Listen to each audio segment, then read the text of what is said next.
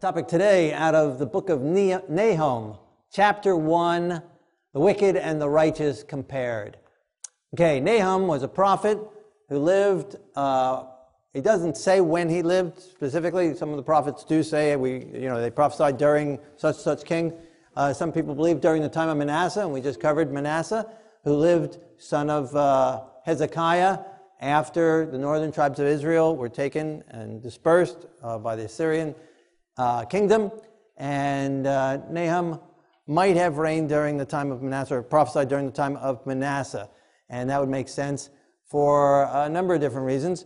For one thing, that he doesn't say who he prophesied under, and as we read about Manasseh the last couple of weeks, we saw that he shed much innocent blood, and so he was probably killing the prophets who were prophesying against him, and so a prophet wouldn't necessarily be making it known that he was prophesying during Manasseh's time. So that could be.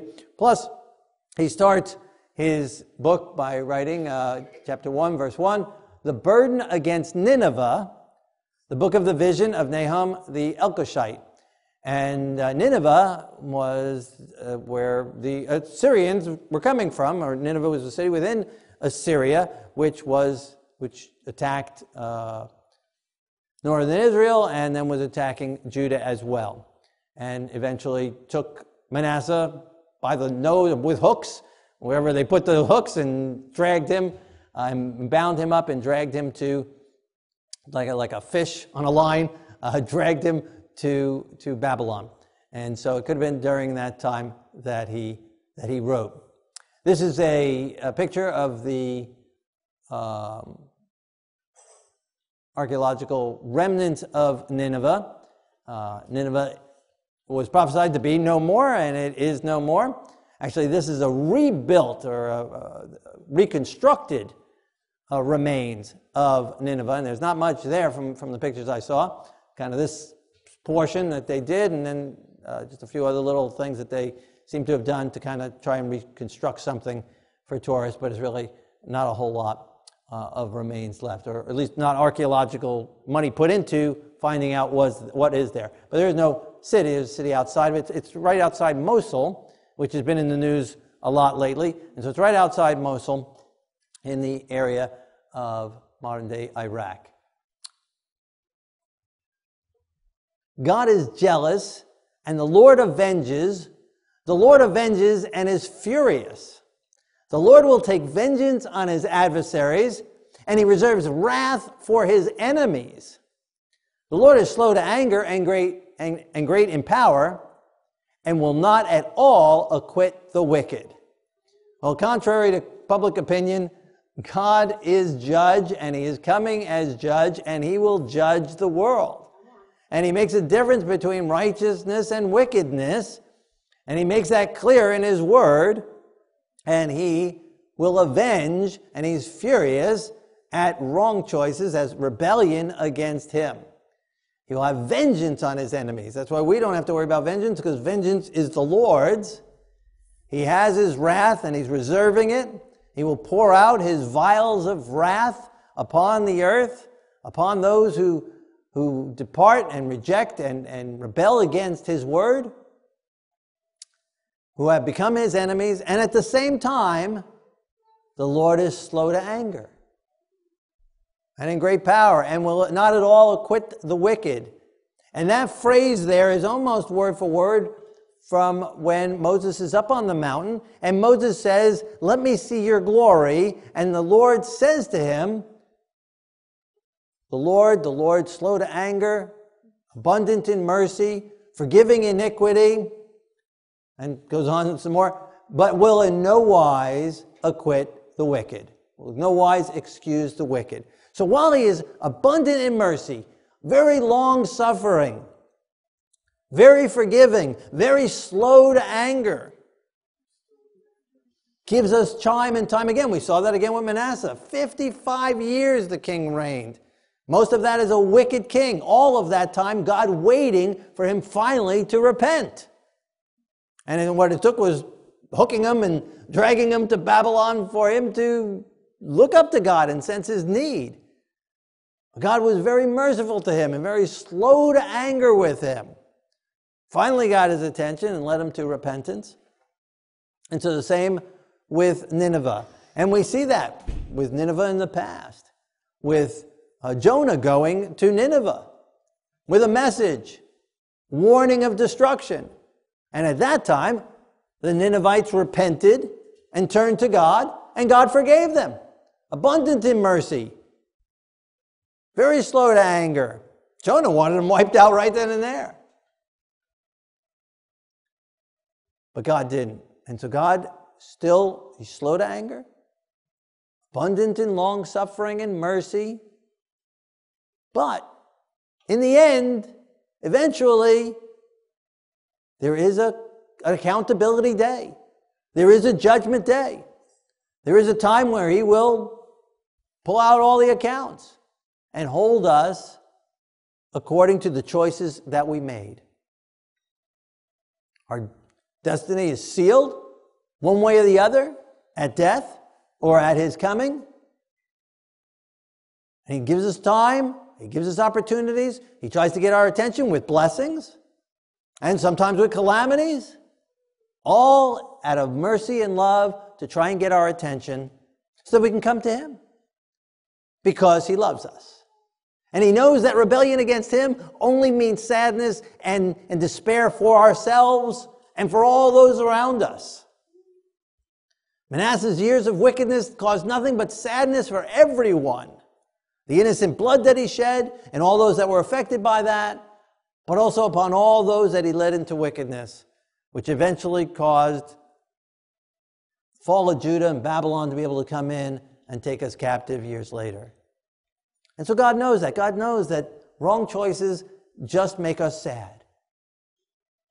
Just make us miserable and everyone around us miserable. And he doesn't want that for us. And he doesn't want that for this world, and he doesn't want it for the universe. And so eventually he's going to clean up this mess. He's been very long-suffering, thousands of years with us. But eventually he's going to bring it to an end. The experiment has been demonstrated. Everyone will have made their decision, either to follow God or not follow God. And even if he gives us another 55 billion years, no one's going to change their mind. And he'll say, okay, it's time to close it off. Everyone's been warned. Everyone's had their opportunity. Everybody has made their choice. And then when he comes, he will close it off in righteousness. God is jealous. What's going on here?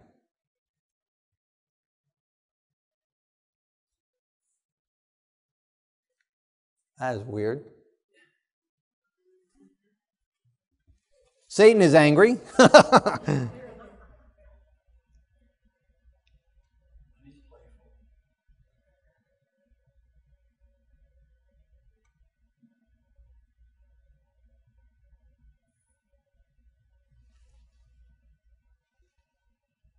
I don't know, we can still see it, so we'll just go with that, right? All right. God is jealous, and the Lord, oh no, I can't see that. Avenges the Lord, avenges and is furious. The Lord will take vengeance on his adversaries, and he reserves wrath for his enemies. The Lord is slow to anger and in great power. And okay, that's what we read. All right. The Lord has his way in the whirlwind and storm, the clouds and the dust of his feet. He rebukes the sea and the rivers and makes it dry. Like the flower of Lebanon wilts, the mountains quake before him. The hills melt and the earth heaves at his presence. Yes, the world and all who dwell in it. So he comes. This is describing his coming. When he comes in might, he comes in power, he comes in glory. And the whole earth is shaken up by it. The whole earth quakes at his presence. And this is the same description, a similar description we have in other passages in the Bible. Revelation is filled with descriptions like this. And Isaiah and other prophets. The Lord comes. He is almighty. He's not like a little puppy dog or a stuffed animal or a teddy bear. Oh, the Lord comes. Yes, he's merciful. Yes, he's loving. Yes, he's kind. Yes, he's forgiving.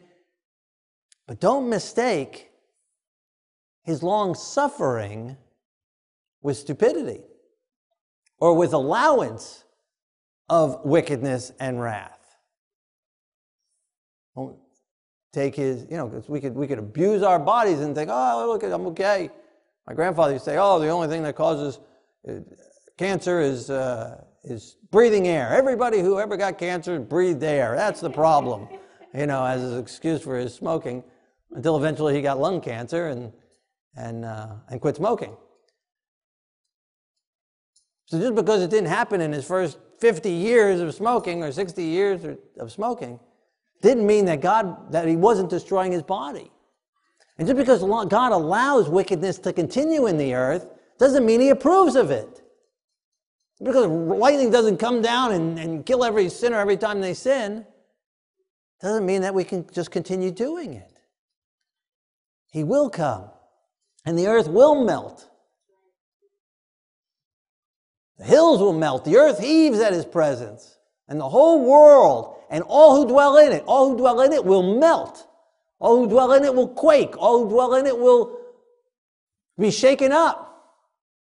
It's going to melt this earth.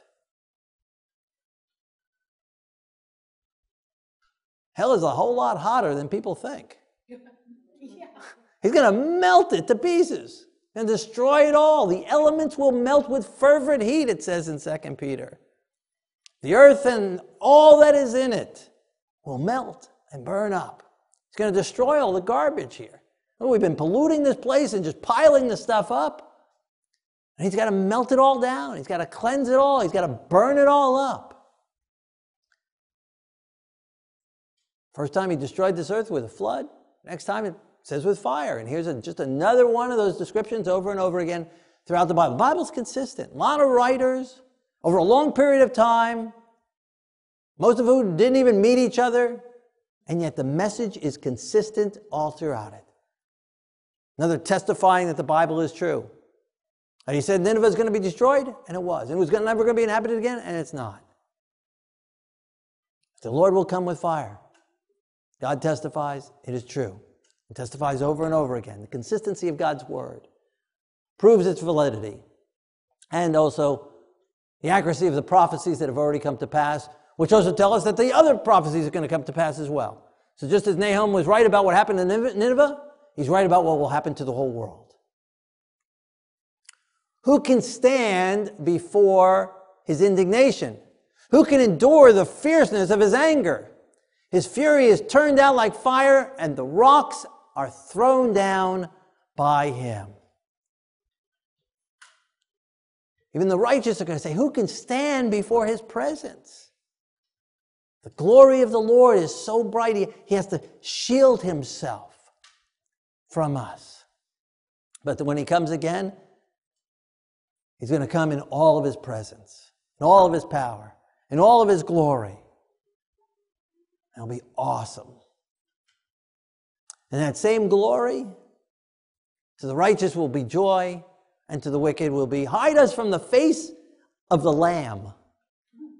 Hide us from the wrath of the Lamb.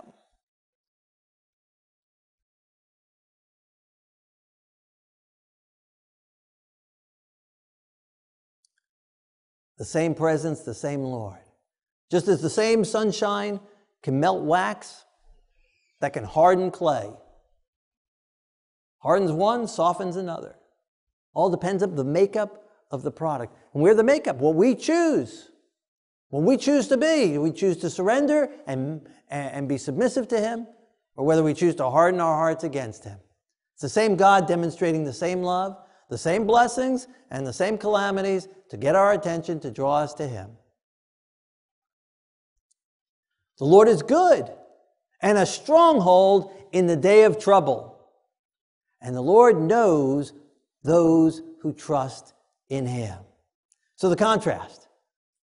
So he's long-suffering, slow to anger, but he's powerful, and he will have his day of wrath.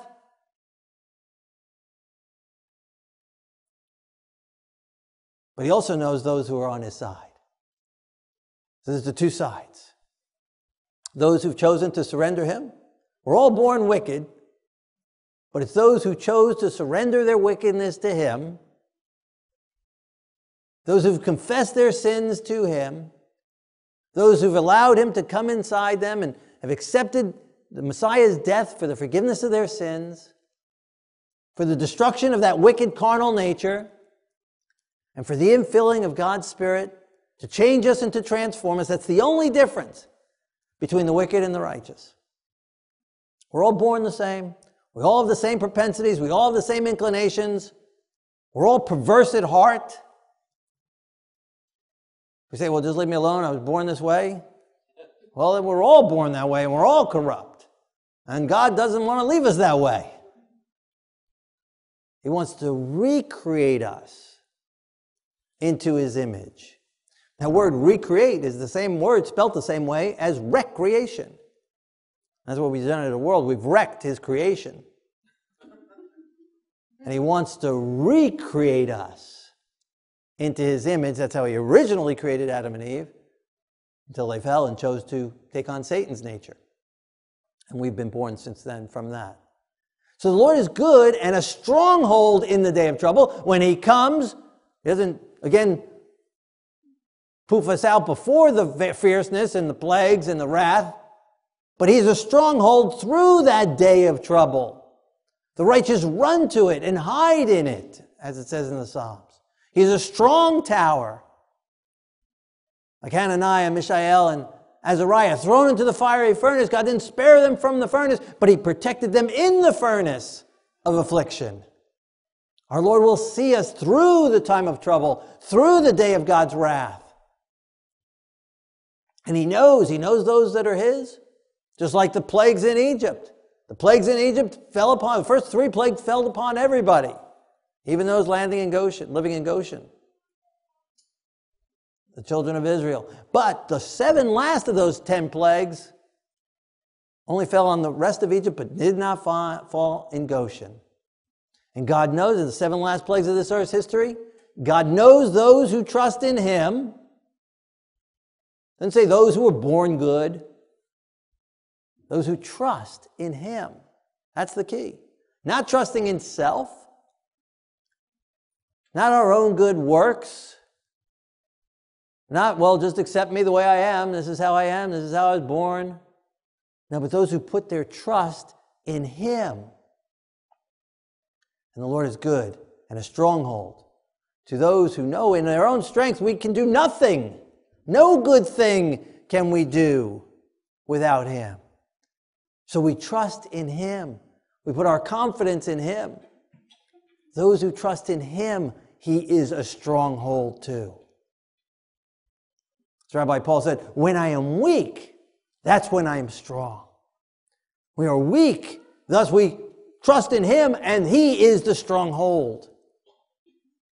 And he will protect us in that day of trouble. He will shield us through that storm.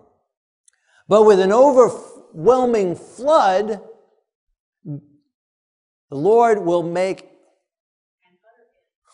an utter end of his place. Darkness will pursue his enemies. So again, the contrast.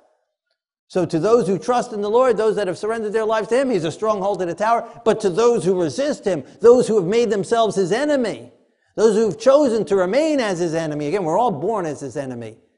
We're all born with a nature that the Bible says is enmity against God, that is an enemy against God. We're all born as enemies against God. It's an absolute miracle, God's miracle, that any of us choose to choose him. And that's what he makes available to all on this planet. But those who reject it, those who choose to continue to make themselves his enemy, he'll make an utter end. Utter end. How long is an utter end? It's utterly, that's right. It's the other end of it is a forever end. Again, hell is a lot hotter than people think. Devours, it melts, it destroys. It makes an utter end once and for all, a complete end, a total end. of his enemies. What do you conspire against the Lord? He will make an utter end of it. Affliction will not rise a second time. This is a beautiful passage. Tucked away here in Nahum, not read much book, not quoted much book, but this quote here is just so precious because this is the assurance that affliction will not rise a second time. Sin will not rise a second time. Rebellion against God will not rise a second time. We have an assurance right here in this passage that when God does away with the wicked, away with Satan and all of his evil angels, no one throughout all eternity will ever choose to rebel against God ever again. And thus affliction will not rise up a second time. It rose up once in Lucifer. He rebelled. He deceived 1/3 of the angels, sent down to this earth, cast down to this earth, deceived Adam and Eve. It was the first time that affliction came into God's universe. But he promises us it will not happen again. Why won't it happen again? Because we will be used by God to warn the rest of the universe. And anyone who God creates after us. Don't go there. Don't even do it. You hear someone saying, I don't know if God's such a good God. I wonder what it would be like if we did it differently. No, don't think that. Don't go down that path. I'll show you why. And then we get out the videotape, plug that in, say, this is what it was like for 6,000 years in rebellion against God. This is the suffering and the affliction and the heartache and the deaths and the sicknesses and the troubles that take place upon any that rebel against God. And so we will be warning the universe. I've been there, done that, don't do it. And it will not arise a second time. That's a wonderful assurance. It's not because Satan won't be around. There was a comedian who used to say, the devil made him do it. The devil didn't make him do it. The devil didn't make you do anything. No one made you mad. No one made you angry. We choose to sin. It's our choices. They're not going to make us do it. Because who made Lucifer get angry? Who made Lucifer sin, right? See, well, we blame it all on the devil. Well, if the devil is gone or the devil is chained up, then we'll all be good.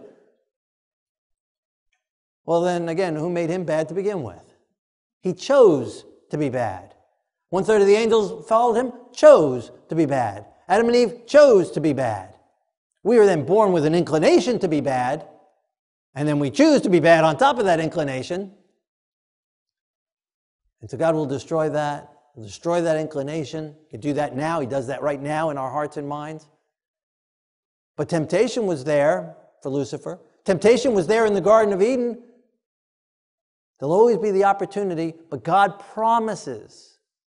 It's not because the opportunity to sin won't be there for eternity, but it's because no one will ever choose to, and we have the assurance God promises because God can see to the future, and He knows that no one will rise up in rebellion against Him ever again.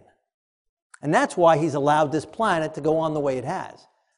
That's why He's allowing, in His long suffering, giving Lucifer enough rope to literally hang himself. So that all the universe will see what rebellion against God actually looks like. The end result of it. And thus, affliction will not rise a second time. Again, a wonderful, wonderful promise. For while tangled like thorns and while drunken like drunkards, they shall be devoured like stubble fully dried. So totally, again, destroyed 3 times in this chapter already. Devoured, utter end, melt. God will devour the wicked. Right? If you devoured the apple, there's nothing left. You ate it core and everything, right? You devoured it. You devoured the pie. There's nothing left. The crust and crumbs, it's all gone. Devours it.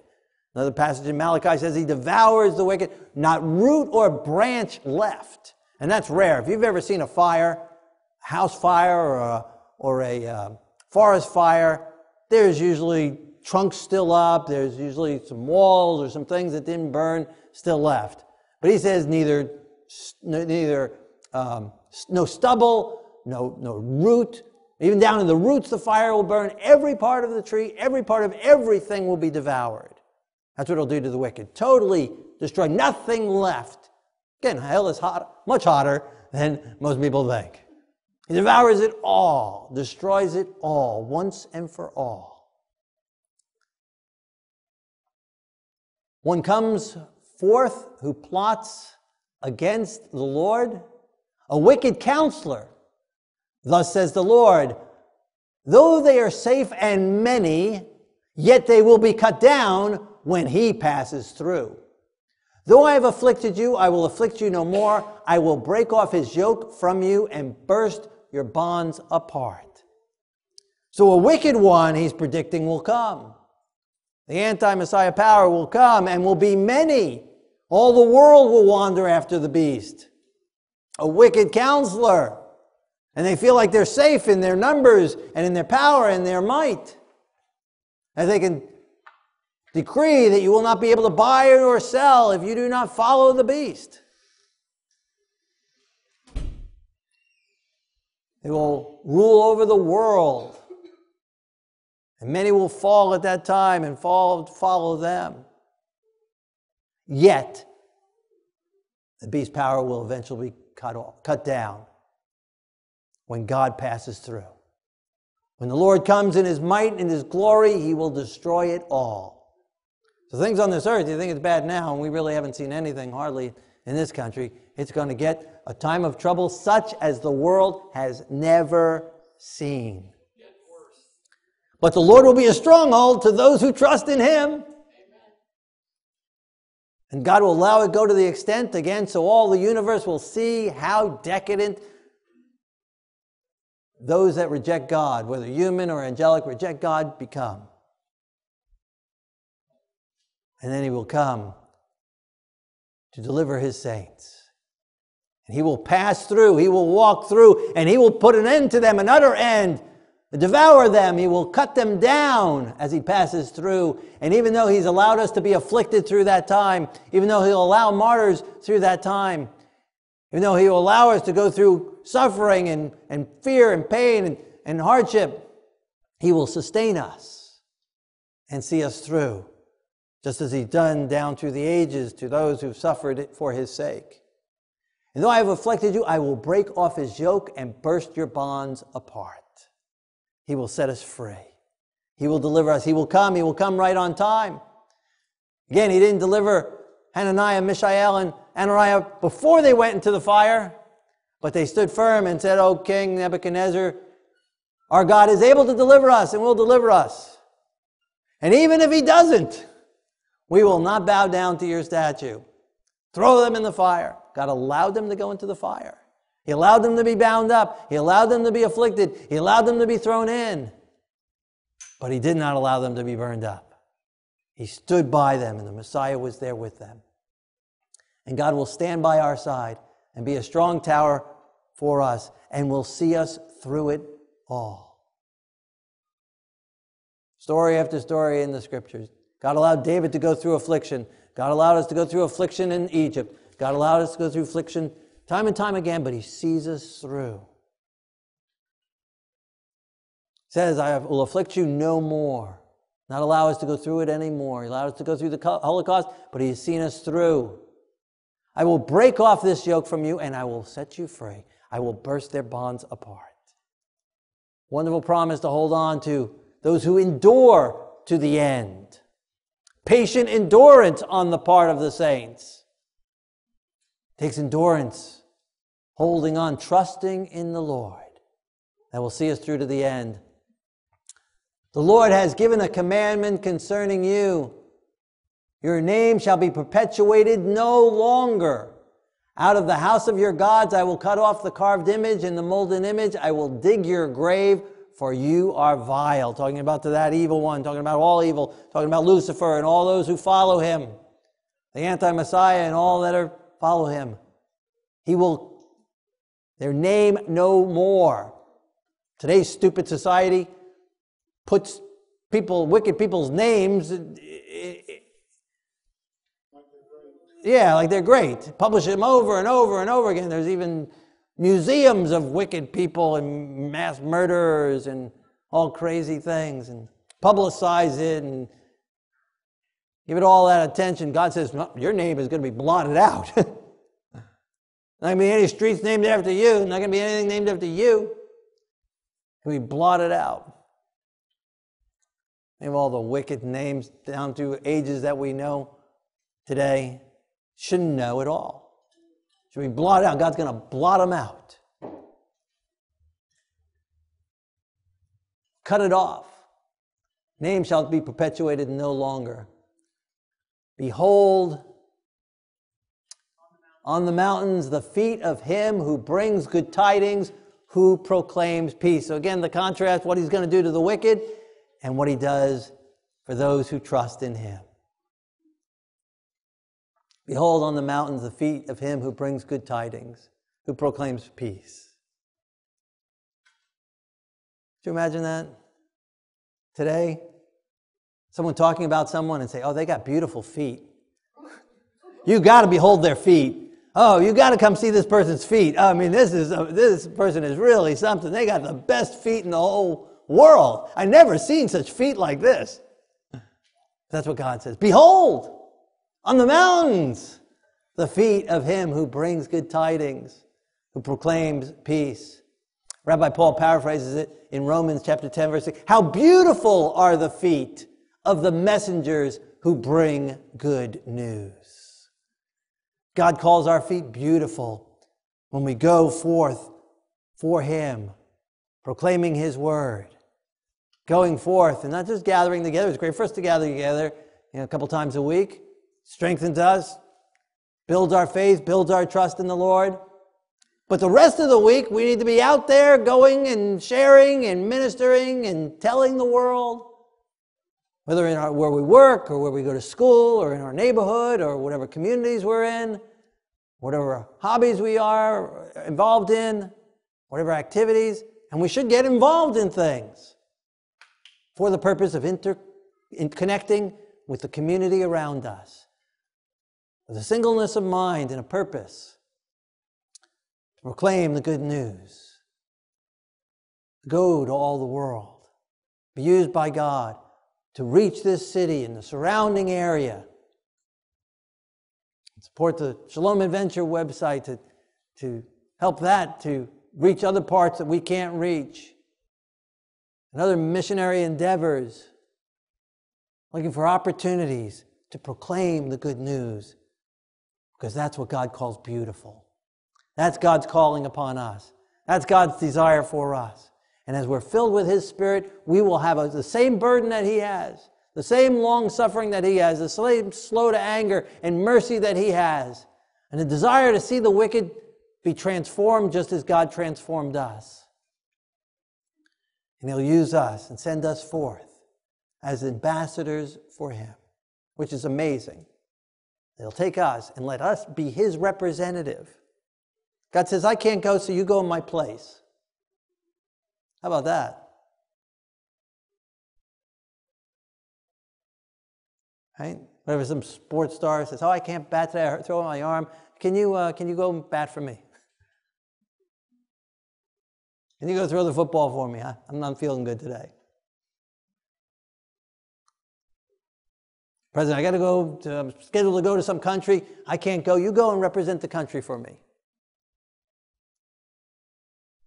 Bill Gates has an important meeting with all these billionaires, or Warren Buffett's got all this important meeting. I can't make it. I want you to go and represent the company for me. God says, I want you to go and represent me to this world. Let them see what I'm like. Let them see what I look like. Let them see how I think. Let them see how I act. Let them see my power manifested in you. Let them see how your life was changed. How I took you from carnal and enmity against me and wicked, and how I changed you and made you loving, patient, long-suffering, forgiving, and yet not excusing sin, Still calling sin, sin. How you can love the sinner and yet hate the sin that they're doing. Show the world what I look like. Go forth. I'll fill you with my Spirit. I'll let my mind be placed in you. And I will shine out of you. Go forth as my ambassadors. That's our calling. That's our job. That's why you're alive. That's the only reason we're alive. You ever wondered what your purpose is in life? Why you're alive? Why you're still alive? That's why you're still alive. That's it. See, the wicked are still alive because God wants them to repent. But you're still alive because God wants you to go reach the wicked. That's our calling. And when He's done using us, that's it. He can have us. He can have the body. I don't care. Be happy to be done. But as long as we have breath, He calls us to proclaim, oh, where'd it go? Hey, it came back. How about that? It's gone again. Screwy. All right, well, whatever. He wants us to go and bring good news upon the mountaintops. O Judah, keep your appointed feast, perform your vows, for the wicked one shall no more pass through you. He is utterly cut off. He has experienced his utter end. He has been devoured. He has been destroyed. He has been melted. The wicked will not, affliction will not rise its head up a second time. And we will be able to rejoice in the Lord in new heavens and a new earth, celebrating from Sabbath to Sabbath, from new moon to new moon, rejoicing in the Lord, coming down to the New Jerusalem, eating from the tree of life, and worshiping the Lord and celebrating the Lord with our country home and our city home, and traveling to other universes and galaxies and proclaiming the good news about God. So even when we get to heaven, we won't retire from our mission. We're supposed to do it here, proclaim good news. We do it right here, then He'll let us go to the other galaxies and do it there as well. That'll be our promotion. And the benefits are out of this world.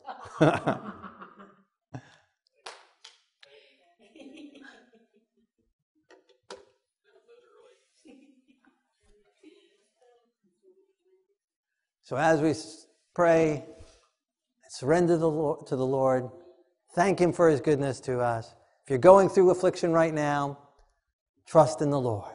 Allow Him to be your stronghold. If you're being attacked right now, trust in the Lord. If the wicked one has come upon you, trust in the Lord. Run to the strong tower. Run and hide in Him and be secure in Him. Satan's tempting you with thoughts of giving up. Your feet are getting tired and worn out. Trust in the Lord. Do not grow weary in well-doing, for we shall receive the reward.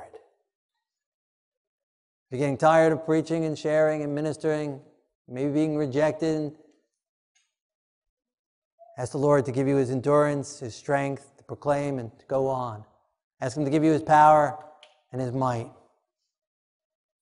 If there's still any wickedness in us, any area of our life that's not surrendered to the Lord, any sin still in us, any resistance and rebellion against God, allow Him to destroy it now.